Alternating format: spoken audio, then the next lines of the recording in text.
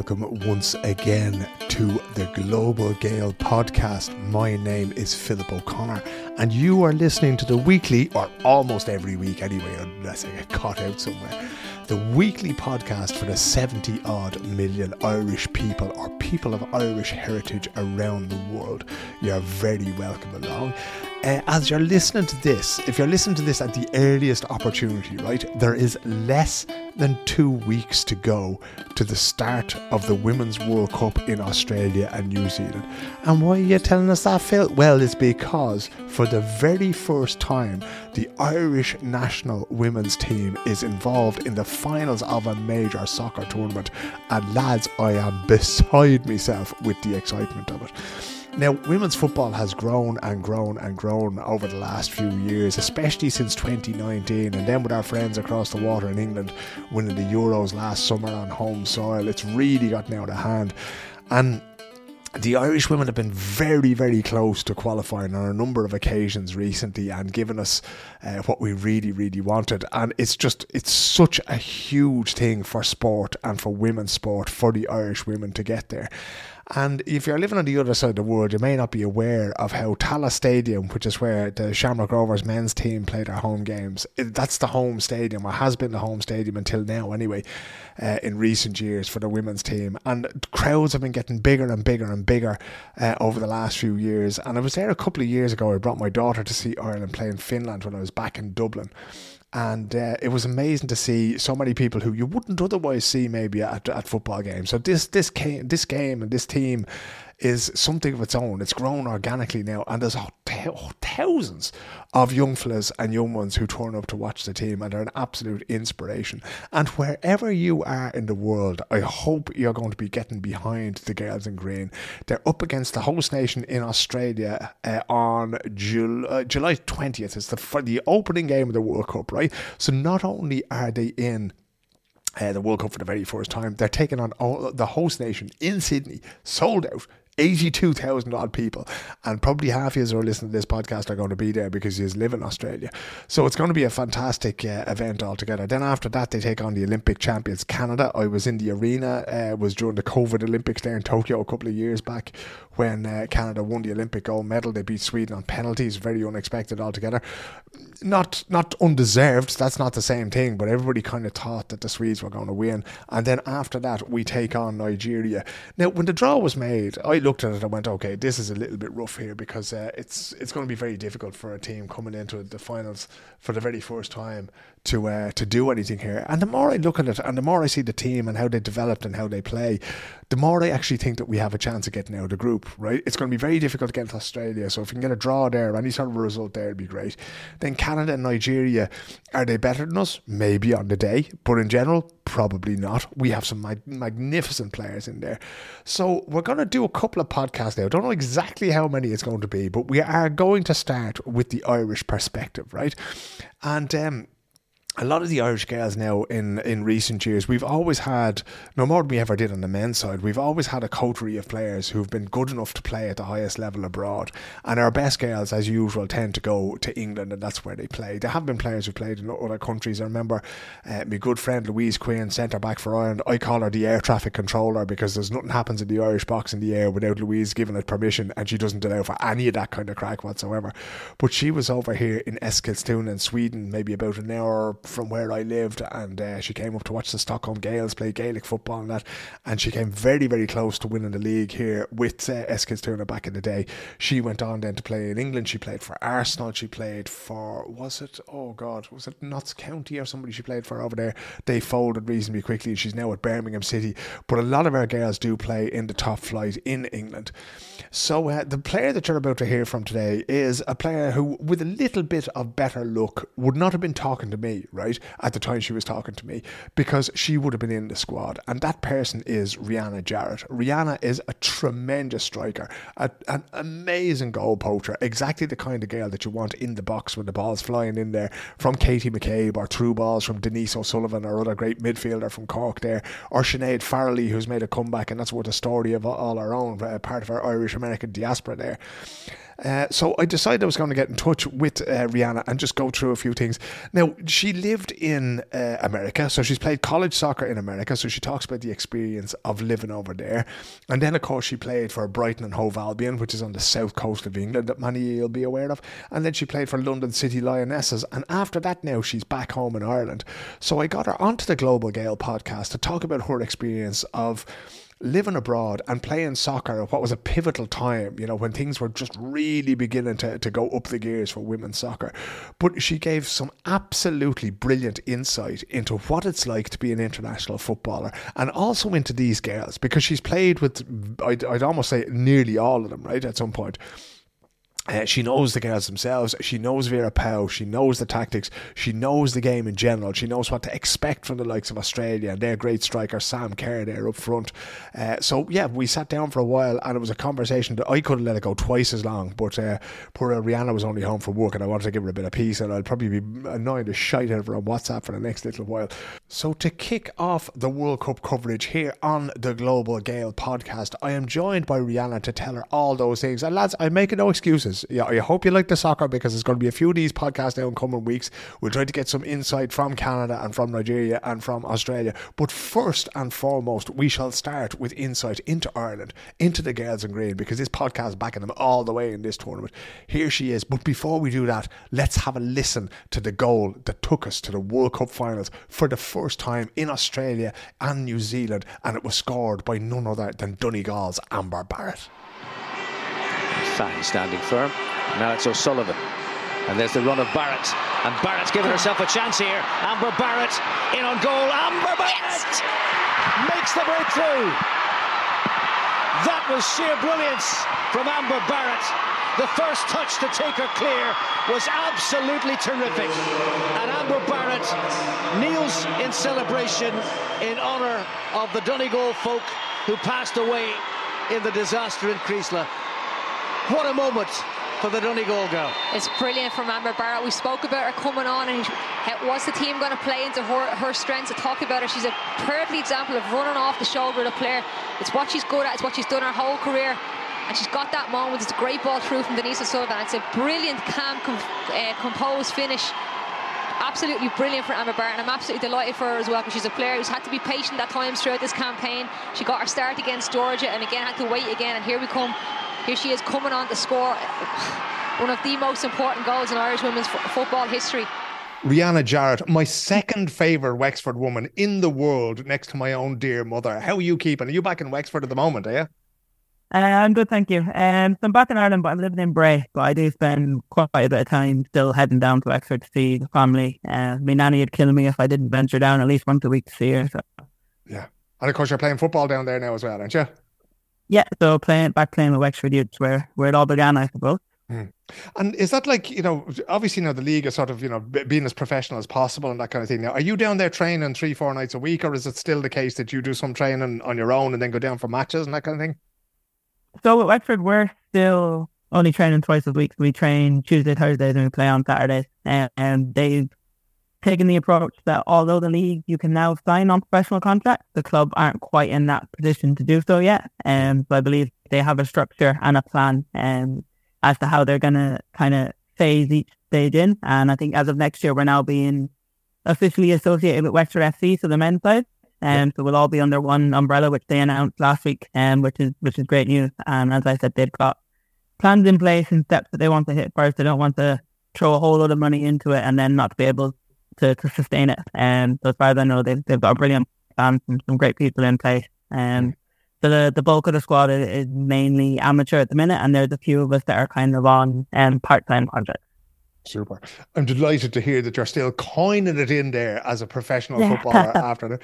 Listen, let's go back to the start a little bit, because obviously this is the Global Gael podcast. I wanted to talk to you about your life abroad, right? Because how old were you? Were you 20 when you went to university in America? And how did that opportunity come about for you? Did somebody spot you in Tennessee and go, we have to have that girl? Yes, I think I was 20. Definitely wasn't 21, I know that much. Because you weren't allowed to drink when you got there, is that what I wasn't allowed to drink when I got there, so I know that's how I remember that. So the college I went to, the University of Tennessee at Martin, is a small branch off of UT, and the manager at the time, he actually quite well still may be the manager, was from Northern Ireland. So I had just come back playing from my first ACL playing with Western Youth, and I remember John Flood, the manager at the time, telling me that there was a college coach from the US wanting to speak to me, and he came to, I think we played a semi-final, and I spoke to him after the semi-final, and then it kind of all happened from there, and I managed to transfer. I'd done 2 years in IT Carlow at the time, and I transferred on a full scholarship to kind of study and play football over. Was that the plan from the very beginning? Because the path for women, wanted to sort of move on in the game or turn pro or that kind of thing, it often is or was at that stage via a sort of a college career, 1, 2, 3 years in college in America, and then maybe back to Sweden or back to Germany or that kind of thing. Was that the plan for you, or were you sort of happy enough playing in Ireland and then seeing what else might turn up for you?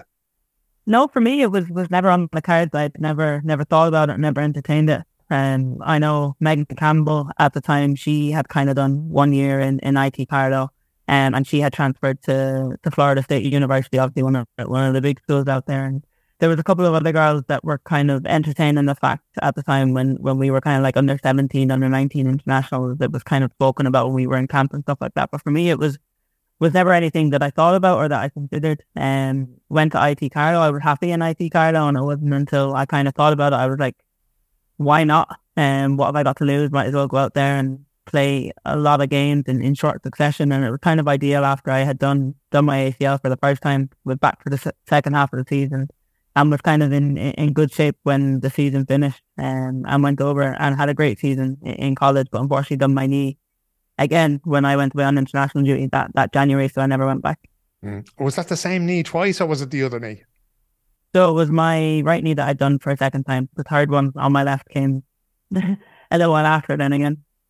I suppose this was one of those conversations we were going to get into, so we may as well get into it now, right? We've seen in a World Cup year, there's been so many women that this has happened to, right? And it's one of those things where everything is done in the sport for men, right? The boots are made originally for men, all the tests are for men, all the exercise bikes are for men. Has anybody looked into this? Have you looked into it yourself as part of your recovery to see if there's anything that, that we in the game, so to speak, need to be doing to protect women from injuries like this? Because it seems to be an epidemic, Rianna. So I personally haven't looked into it, but I do know, maybe not kind of this side of the world, but in the US, there's studies upon studies, because you see collegiate athletes doing their ACLs all the time as well, and they have big, massive studies around it all. And I know now there's a lot of high-profile female players in England and across Europe and across the world doing it, which has naturally drawn a lot more attention to it. And I think a lot of the onus and a lot of the sites are being looked on. Obviously, they went from the Olympics being postponed to then happen to do it again. So they've gone Olympics, Euros, World Cup in the space of 3 years. And then we've got that coming again, where we've got obviously the World Cup this summer, and we've got the Olympics, and then we've got the Euros again. And I think that for females, they're talking about, like, whereas male players, they've been exposed to like high intensity training, they've been exposed to gym programs, they've been exposed to all this from a young age in the academy, whereas the women and female athletes, we haven't. And you're talking about that the women's game is growing from strength to strength. You look at the athleticism, you look at the power, and you look at the quality of players, and obviously they may be talking about how that may have an impact, or being exposed to a lot more than what we would have been exposed to years ago. And it comes down to that we're not primed for it because we haven't been exposed to this sort of training or this level from a young age. And that, I think that's an interesting fact, because you can even see, yes, the academy systems in England are getting better, but it's only at the top level that you're seeing that majority, not even majority, that a lot of clubs are now being treated the same way that the men's are treated in terms of everything off the pitch, not only on the pitch. I was thinking about that, building it up during the teenage years and that kind of thing, that how important it is. I was actually speaking to a Norwegian girl the other day who was in the squad in 2019, and she's just she's moving to Sweden now to play for a club here. And even since I last sort of saw her a couple of years back, 2-3 years, like, she's put on so much muscle, like she's so much fitter now, and she was fit then, But when you can see a physical change in an already elite athlete, you know that there are things happening there. Did you find, and again, let's not mention any names, any clubs or colleges or national teams here, do you find that when you speak to coaches, when you speak to strength and conditioning people, do they understand the female body? Because I've heard an awful lot of horror stories about men taking teams and having absolutely no understanding whatsoever of what you just mentioned, right? That you're coming from a different sort of base compared to men, that the body works in a different way. Have you found that, or have you found clubs, when you played in England around the world, have you found them to be very understanding of your situation and your injuries and that kind of thing? So I've been very fortunate that anywhere I've gone or anyone that I've dealt with have been very understanding of my situation and obviously my history, my injury path. And I think that it is a topic of conversation that comes up before I go anywhere. So obviously when I was at Wexford previously, I had been injured, had gone through all my rehabs between Wexford and with the help of the FAI.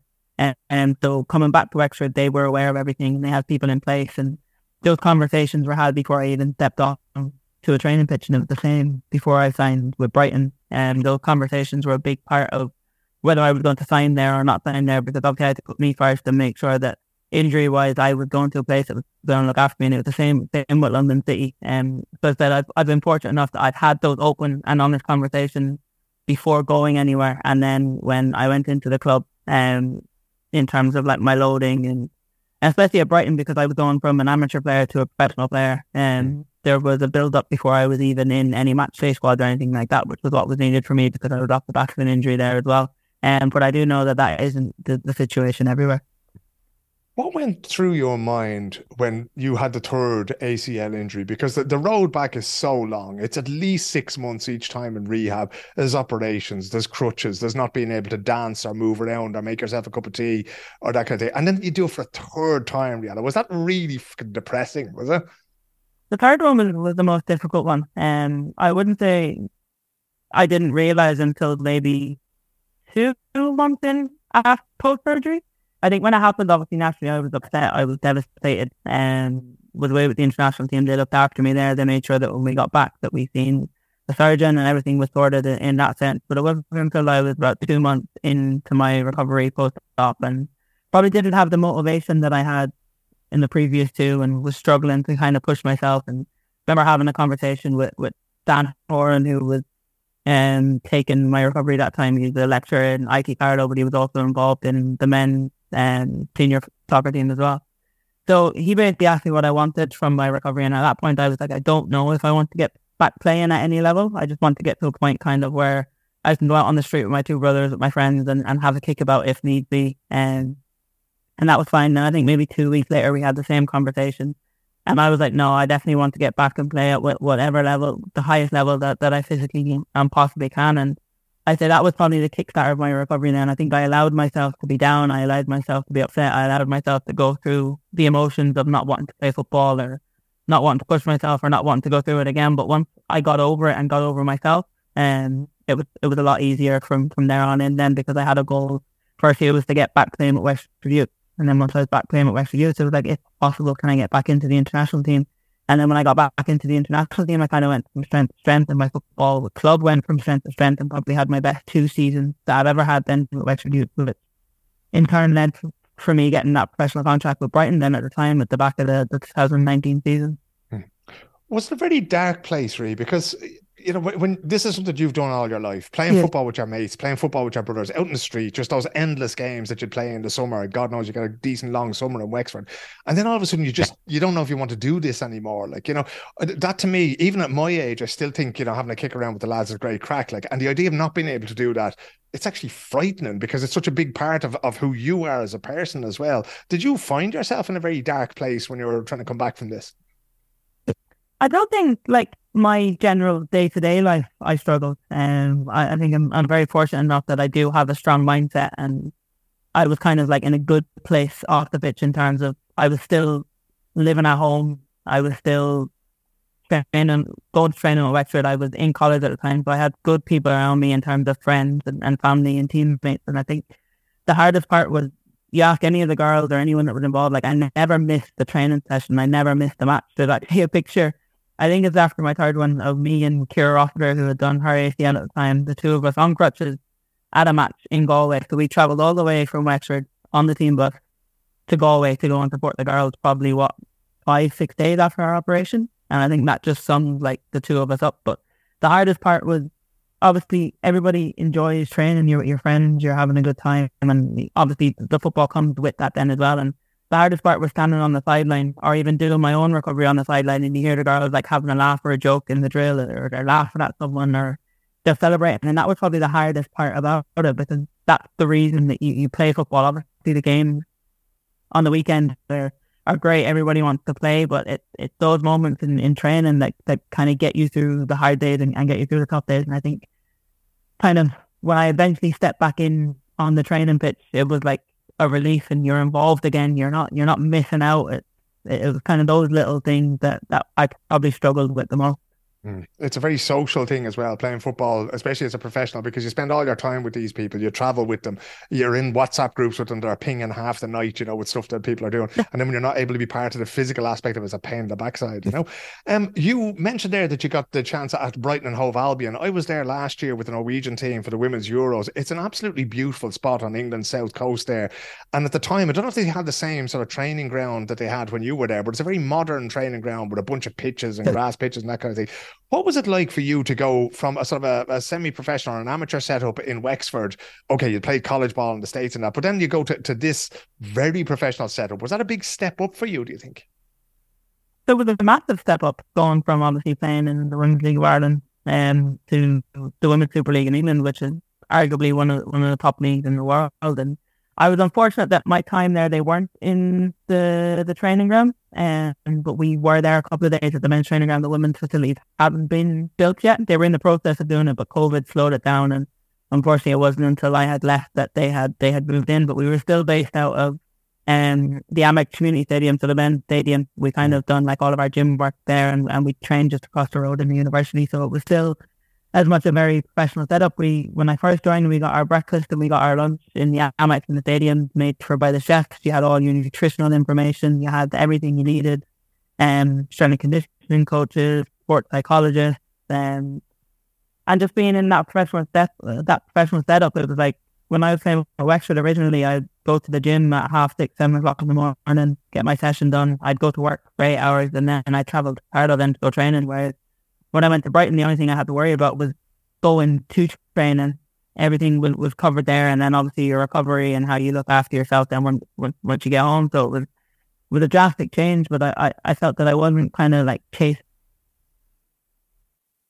in terms of there was more than enough hours in the day, and it was probably more I had to find something to kind of fill my time with. And once we got home from training, and everyone laughed at me, but I love the fact that you'd be in for 8:15, 8:30, get your breakfast, do your team meeting, be on the pitch, do your gym, and be home by 2:30, 3 o'clock. I was like, I used to go for a nap.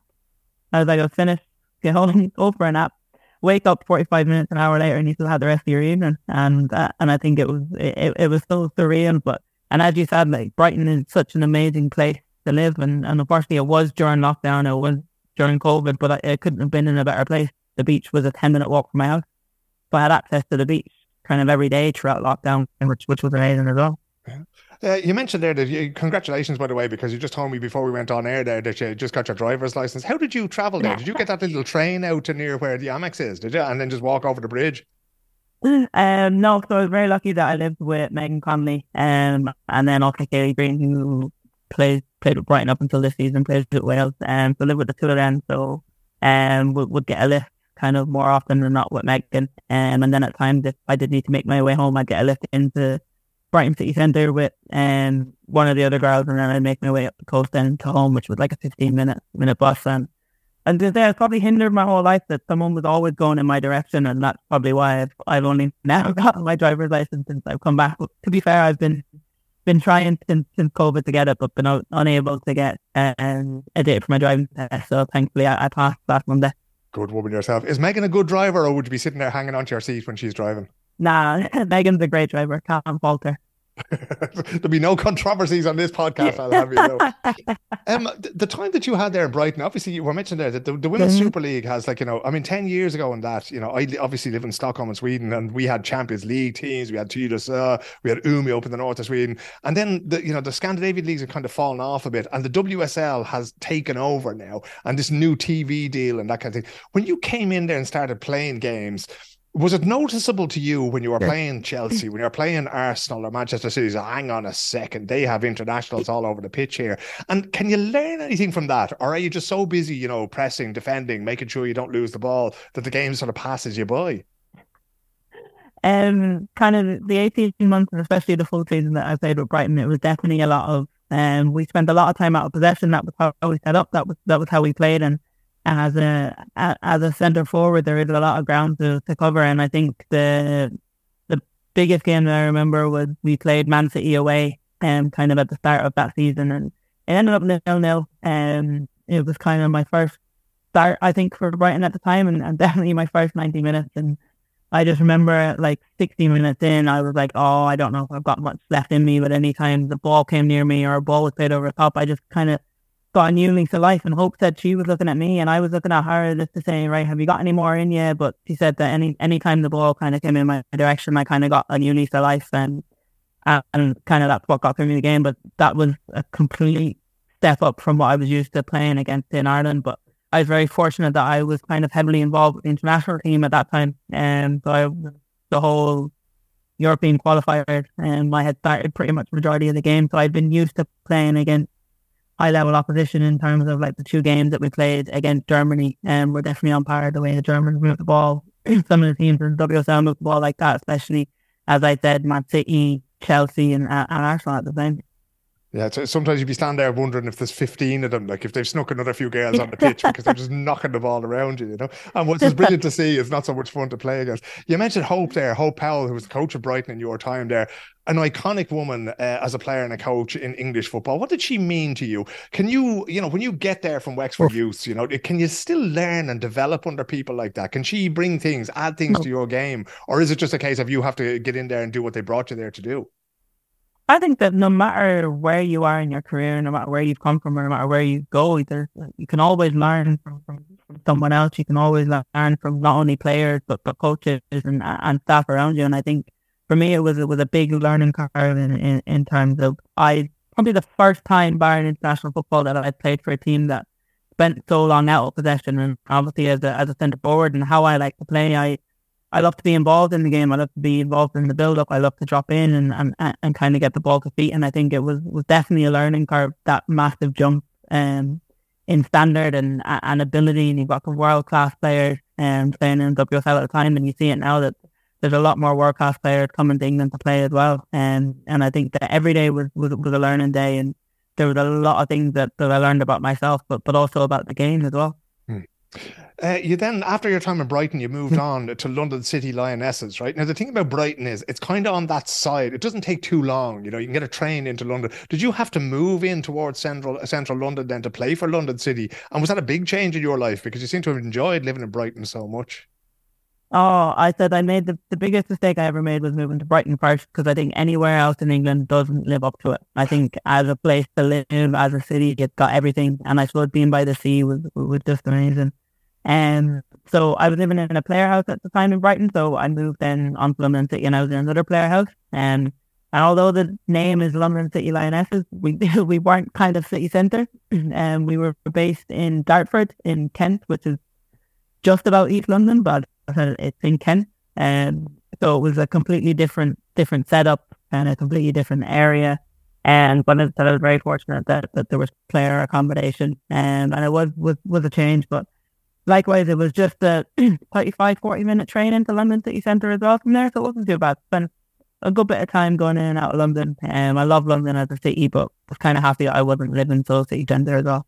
You mentioned there about the player houses, right? Because obviously everybody knows there's not as much money in the women's game as what there is in the men's. So you're not going to be living in some gated community in a mansion that you can't see the end of the garden kind of thing. Is that sort of, the first day you arrived there with your bag from Wexford Youth and that kind of thing, is it weird getting to know people that you're going to spend time going to training with, then you train with them, then you go home and they're sort of sleeping in the room next door, because you don't get to choose your roommates in that situation. Is that a little bit weird? Does it take, or do you have to be really, really flexible and go, okay, I just have to learn to live with these guys? I think you have to be flexible, especially when you're going into a house that someone else already lived in. So I was very fortunate that when I signed for Brighton, I moved in with Megan Connolly, who obviously I already knew from the international setup. So I wasn't just moving in with complete strangers, and also moving in with Kaylee Green as well. They were a joy to live with, really. And we all went about our own business, but also spent some time together then when we were in the house. But we didn't rely on each other, and we all had our own things that we liked to do after training. And then it was kind of similar when I moved in with London City. Now the other side of moving to London City was quite a young team, so I was living with girls that were quite a few years younger than me. But still, it was an experience. And I lived with a couple of people that I'll be friends with for the rest of my life. And so they were more than just teammates in that sense. And I think I was very fortunate there. And I like to think that I'm quite easy to get along with and quite easy to live with. Well, I hope that the girls will say that about me. But I never had any issues with any of the girls that I live with, fortunately.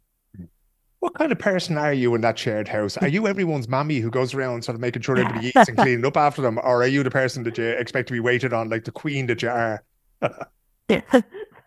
So with Brighton, as I said, we were all adults, fully functioning, well able to look after ourselves. We'd all been away from home kind of for a number of years, so that wasn't an issue. But I went with London City with more probably living with one or two that were quite young. So I probably was the mammy in that sense, kind of looked after them a little bit. But naturally, that's just the side of me that comes out. How much contact would you have had with the Irish community? I think Liam Brady actually lives down in Brighton still after all these years, you know. Did you have sort of Irish flags when you would play games for London City or for Brighton? Would you have Irish people in the community coming to see you? Would you know people in the community who kept an eye out for you, kind of thing? So obviously, as I mentioned, at my time at Brighton, it was heavily throughout COVID. So I think the whole time I was there, I think there was only a handful of games where we were allowed to have fans.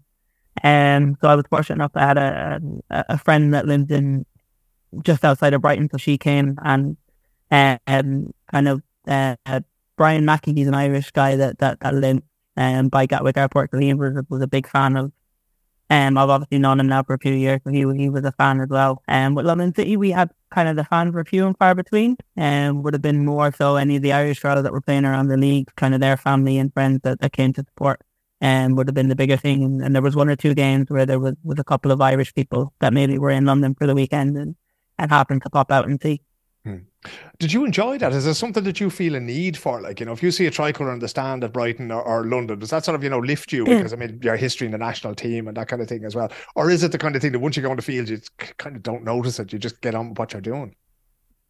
No, I'll tell you now, if there's an Irish flag in the stand or anywhere on the stadium, you will look on it, and it's always great to see. No matter where you are in the world, if you see an Irish flag, it just reminds you of home, and it just know that people from home are watching. It's just a great feeling. As you said, like, my biggest honour has been playing for Ireland and being Irish and representing that Irish side of me on my mom's side, and it's forever going to be a privilege, and I'll always smile no matter where I go in the world, whether it's travelling or on holidays. When you see an Irish flag or you meet Irish people, you're naturally just drawn to them, and naturally it puts a smile on your face, and that's no different when you're playing football as well.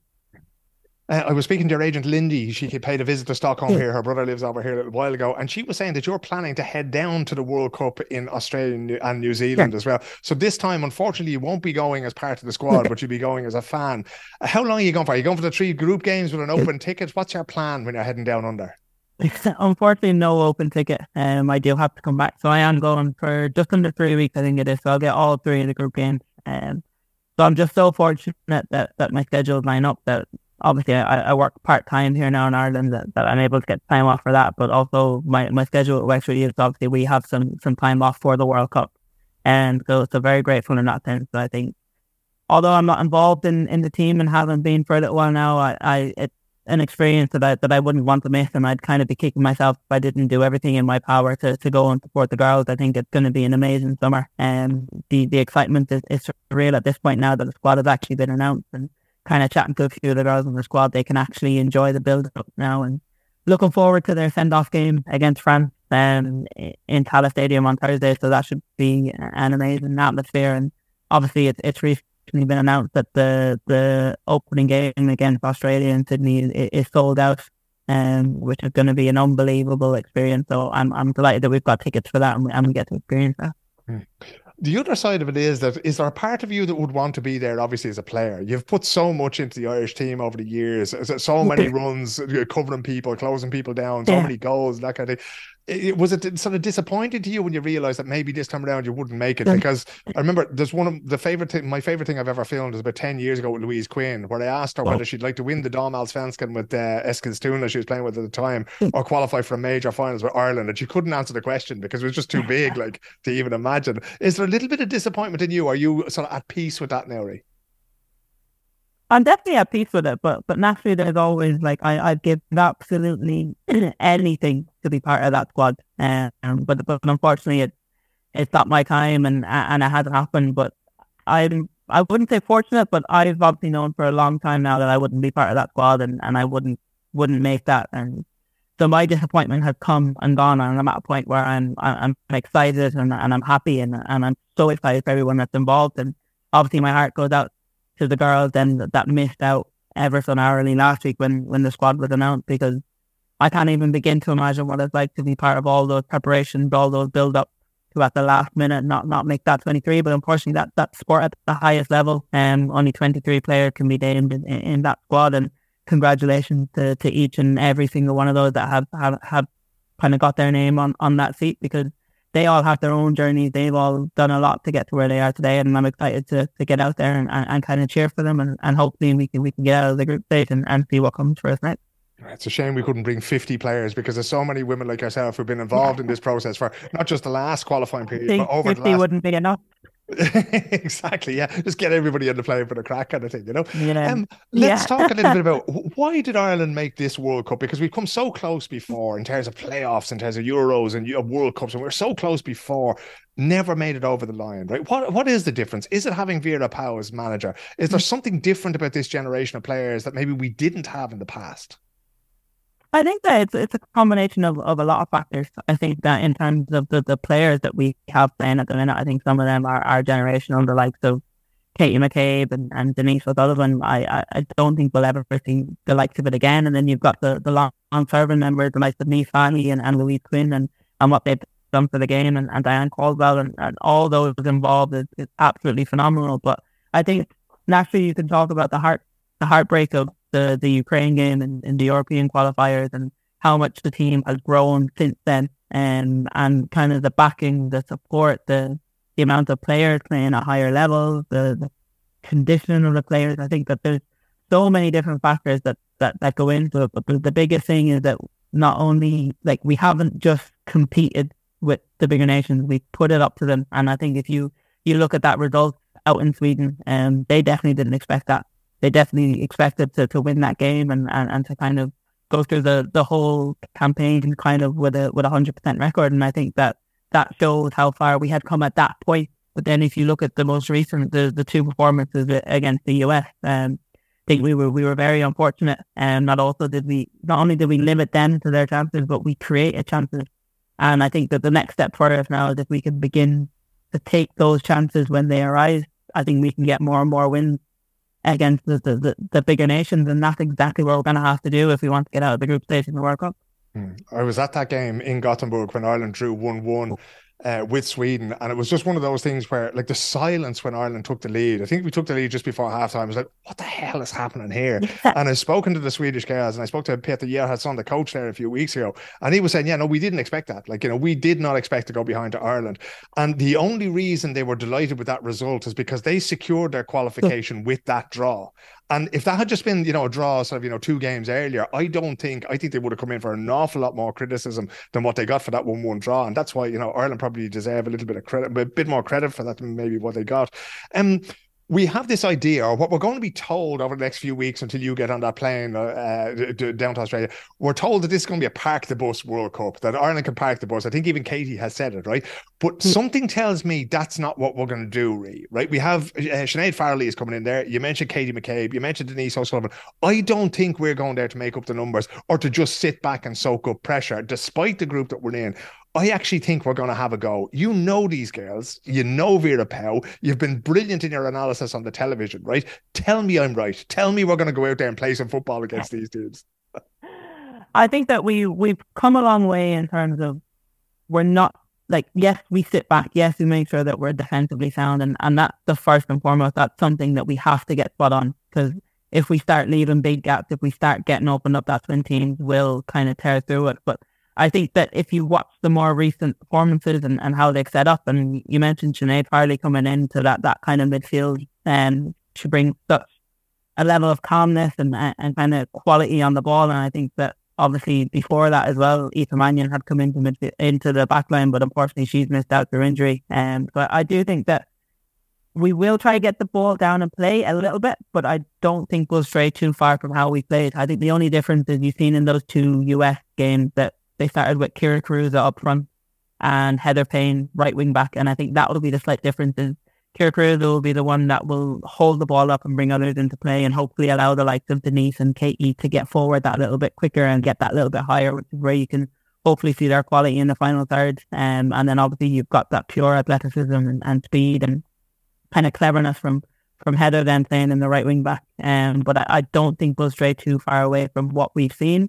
Just maybe once we do have the ball, we might be able to keep it for that little bit longer to allow us to get higher up the pitch.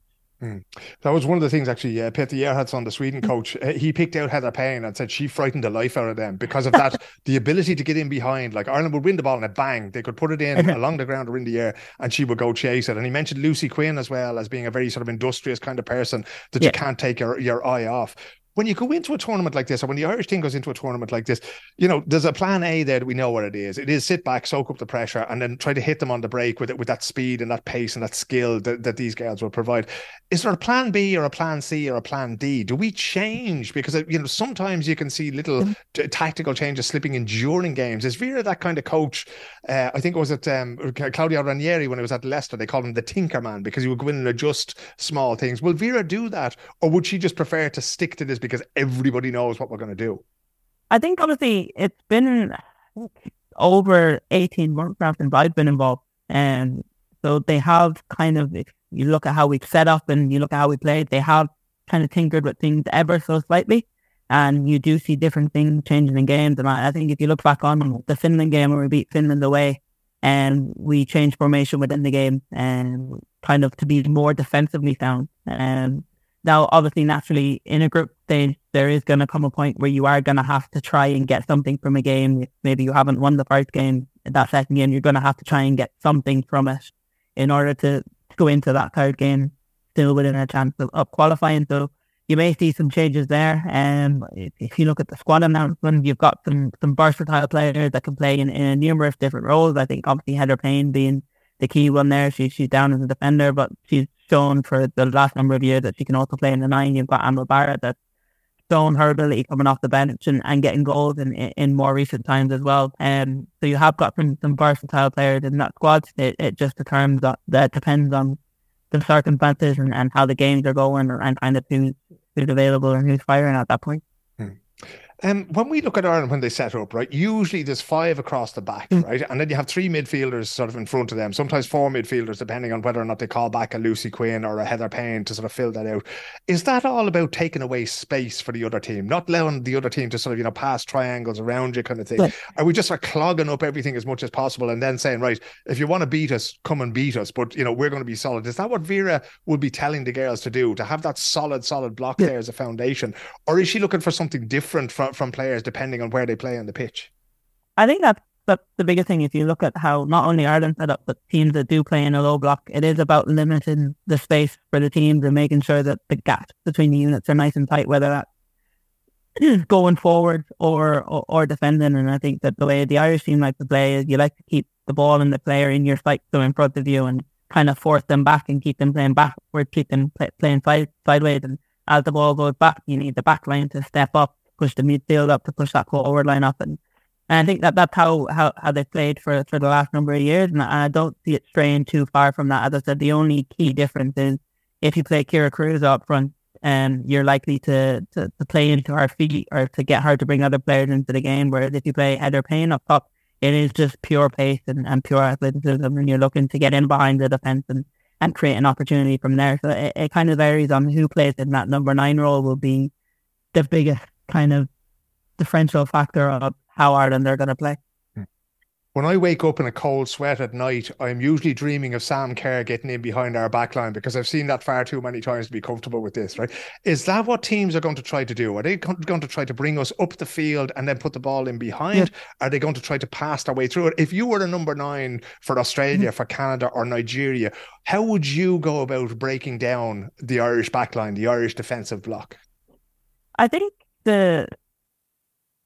you try to move them. You try to move that midfield line. You try to disjoint the back line. You try to get players in those pockets, kind of in between the lines, where both the back line and the midfielder don't know who's marking, kind of playing on the shoulder, playing on the blind side. And once you have that, then it's kind of playing the right ball at the right time. But the key thing is to keep them moving their heads. And once you do that, then you always stand a chance of kind of playing in between the lines and getting in behind them then. And I think that if they keep just playing direct long balls, you'll play into Ireland's hands, because you've got centre backs that love to head the ball, that love to defend. I think the biggest kind of factor for Ireland is probably that lack of pace in the back line. And so it would be, can we pull them out? Can we pull the centre backs into areas where they don't want to go? Can we play with a high 10 that occupies the three centre backs at any given time? And obviously Australia are smart, and they know how to play. Obviously they've played Ireland before in a friendly back in Tala, but Sam Kerr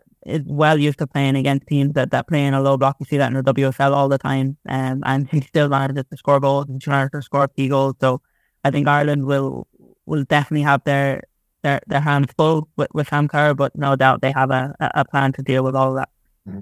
We've talked about Sam Kerr, we've talked about Australia. Canada are the Olympic champions, and Nigeria are, they're no slouches either. You mentioned that we want to get out of the group, right? How are we going to do that? Is this going to be one of those things there where you try to get through the opening game? If you get a draw, great, but there's no shame in losing. And then, let's go at Canada, go at Nigeria. Or is this Irish team going to go, you know what, we're just going to go out in our shield here. We're going to go and try and win every game. And if it happens, it happens. And if it doesn't, it doesn't. I think that they'll definitely be looking... I don't see why they wouldn't be looking to win these games, but it's how they go about it. I don't think will change very much. As I said, as long as we're defensively sound and we're in the game, I think that as of late we've created chances and quality chances at that, not just half chances.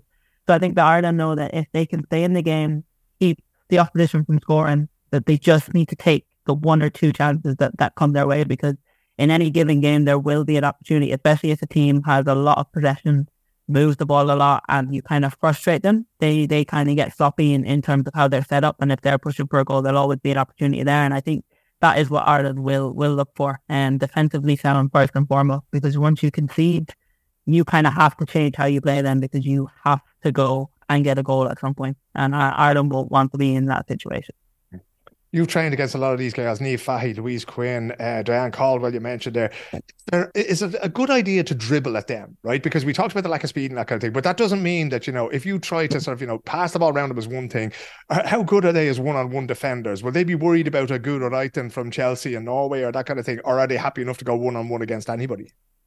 I think that a lot of defenders, and I think the girls naturally are happier when they have you in their sight, when they have support around you and we're defensively sound. But there are going to be times where they are just going to be defending in the back three at that point, and I think that any defender doesn't like to be dribbled at and doesn't like to be drawn out of position. I think that the back three for Ireland are no different, but they're very smart defenders in terms of, especially Louise and Niamh Fahey. They know that they don't have the speed that other centre backs have, but they're so smart in terms of their positioning and how they set up. And I think especially Louise in the centre, I think she's very smart in terms of the position that she picked up off of the two other centre backs that play alongside her, and I think that's why she plays at the level that she plays at.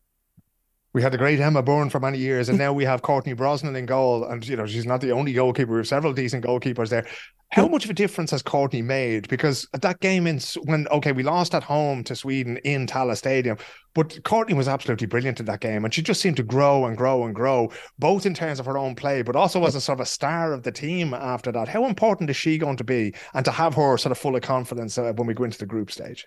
Oh, it's going to be massive, and I think you see that in terms of not only the save that she makes or how she commands the box, but how she commands that back line as well, and in terms of the detail that she gives the defenders and everybody in front of her. I think Courtney's been absolutely phenomenal in the qualifying campaign, and I think she's grown from strength to strength. And obviously everybody knows watching Ireland that Courtney's had a few mistakes and she's had a few down days where she's come under some criticism, and I think she's taken that on the chin, and she's, as I said, grown from strength to strength, not only with Ireland, but she got a good run of games with Everton as well and from WSL, which definitely stood to her, and she's kind of been rewarded with the option of her contract at Everton being taken, so she'll be there for another year, which is great news for her, and obviously brings massive confidence going into this tournament. She's got the support of the whole squad, the whole nation, and she's just kind of oozing in confidence at the minute, which is great to see, and hopefully we'll see the best of Courtney then in this World Cup campaign. But obviously, ideally, you don't want her to have too much to do, but unfortunately, I don't see it being that way. Take a day off, Courtney. Caruso has this, no problem. You are one of the people with tickets for all three group games. Half of Ireland lives in Australia now, Ree. How many people, have you had any word from the FAI or that kind of thing? Have you any word from the girls in the camp? How many people do you actually expect to turn out? Because, it could be anywhere between sort of 10% and 50% of the stadiums from what I'm hearing. Yeah, I think from what I heard before they changed venues for the opening game, that a lot of the kind of popularity, a lot of the interest was from Irish people looking for tickets, and not only those based in Australia, but those coming from Ireland as well, which is great news.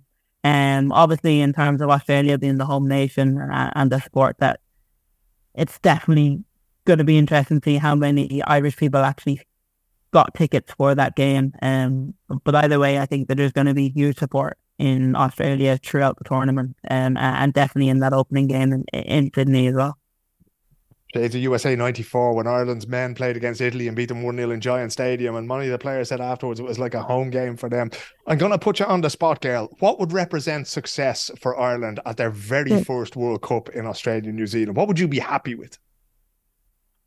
I think personally you want to see them get out of the group. We're not just there to take part. I think Ireland have served their years of doing that, just being there, just being a number. I think that the quality that we have, I think that the confidence that we have at the minute, and we've proven that we can not only put it up to the bigger nations, but also take results from the bigger nations as well. So I'm going to back the girls. I do think we'll make it out of the group. What that looks like, I do not know. I do not care, and no one will care once they make it out of the group. But it's not going to be easy, and I can guarantee you that. And obviously, you hope that the occasion itself in that first game doesn't get to the girls, that they can enjoy the experience, but also remember what they're there to do. And I think that if you can get a result out of that opening game, that would be absolutely phenomenal, and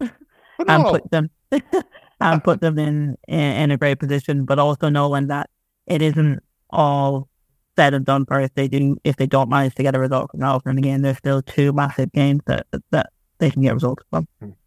And finally, what does this mean for you and for your career? We talked about your time in America. We talked about your time in England. You're now back home, or almost at home, in Wexford or in Bray, where you are at the minute.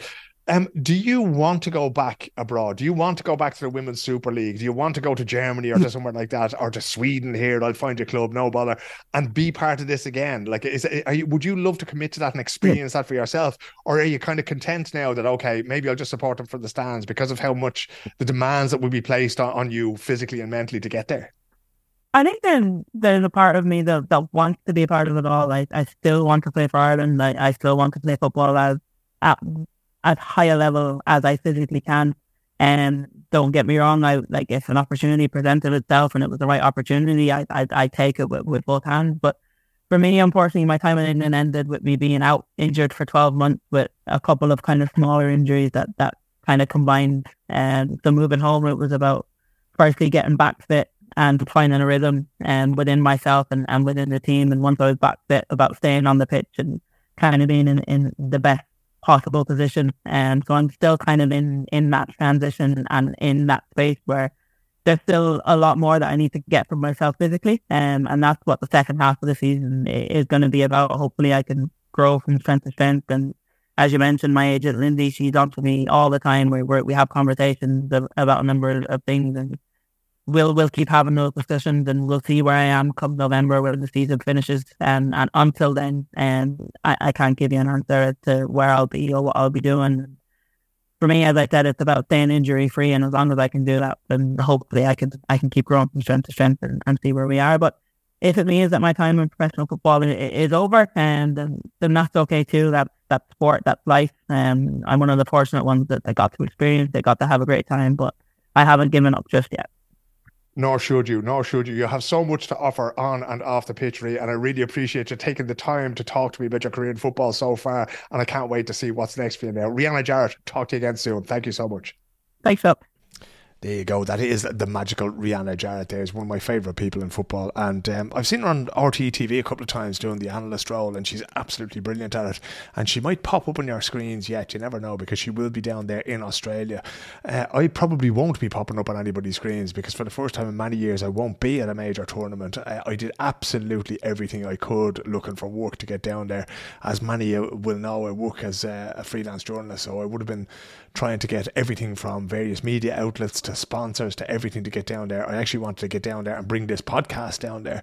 I suggested doing events down in the various different host cities where Ireland would play, and it just didn't happen. And it's kind of disappointed because I've been covering women's football tournaments, major tournaments like the Euros and like the World Cup for many years, and the one time that Ireland qualified, the one time that Ireland get there, I would have thought that I'd be able to get down there and get enough work. But what happens is then that, you know, obviously the rights holders will send their own people and that kind of thing, and there's no room for a lowly freelancer like myself. And it sucks, lads. I'm not going to try to put lipstick on the pig here. It's awful having to sit here in Sweden. I mean, there's a chance still that somebody might call me up and ask me to go, or you know, but it's going to be awful to sit there and, you know that you could have been there and that it didn't happen. But look, there are worse things that can happen as well.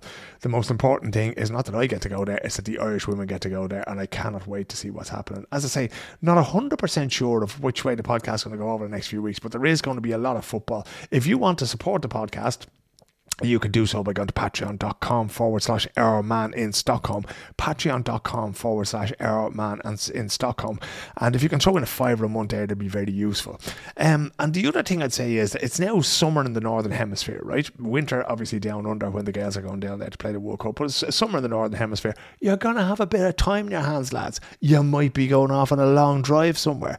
You might be going off interrailing around Europe or just lying on the beach or whatever. There's a shed load of podcasts on that Patreon feed, and you'll find it on Spotify, and you'll find it on iTunes and Google Podcasts and everywhere else. The Global Gael podcasts are almost always with Irish people, and talking about their stories of living abroad and the extraordinary things that they're up to. The Irish in Sweden podcast is there as well. They also have extraordinary stories as well. Did a couple of great interviews with people who run microbreweries and all sorts of stuff there. That are well worth listening to. And then there's a couple of podcasts. I do a podcast called Arrowman in Stockholm, which is about media and society and politics and that kind of thing. And then there's the Premier Swedes podcast, where I talk to people who have or Swedish people who played in the Premier League. There's another one of them coming soon. I've had the interview for months. I just haven't had time to edit it and get it out there to you. So that's all there. And as I say, if you can support it on patreon.com/Arrowman in Stockholm, I would be absolutely delighted. I shall leave it at that. As I say, I'm not quite sure now. I'm going to try to get a couple of people that I know to talk about the Canadian teams, the Nigerian teams, the Australian team and that kind of thing. We might take them all as one episode and I'll just drop them all in there together or whatever. I haven't quite decided, but one way or another I'll keep bringing you podcasts during the Northern Hemisphere summer anyway. And if you do have a story that you want to tell, get in touch on social media. Find me on social media at Philip O'Connor on Twitter if it's still alive by the time I'm finished recording this, or just Google Philip O'Connor, Google the Global Gael, and you'll find me and my social media channels and how to get in touch with me. That is it for now. Until next time, my friends, take care of yourselves, take care of one another, and I shall talk to you again very, very soon on the Global Gael podcast. Come on, the Gaels in green.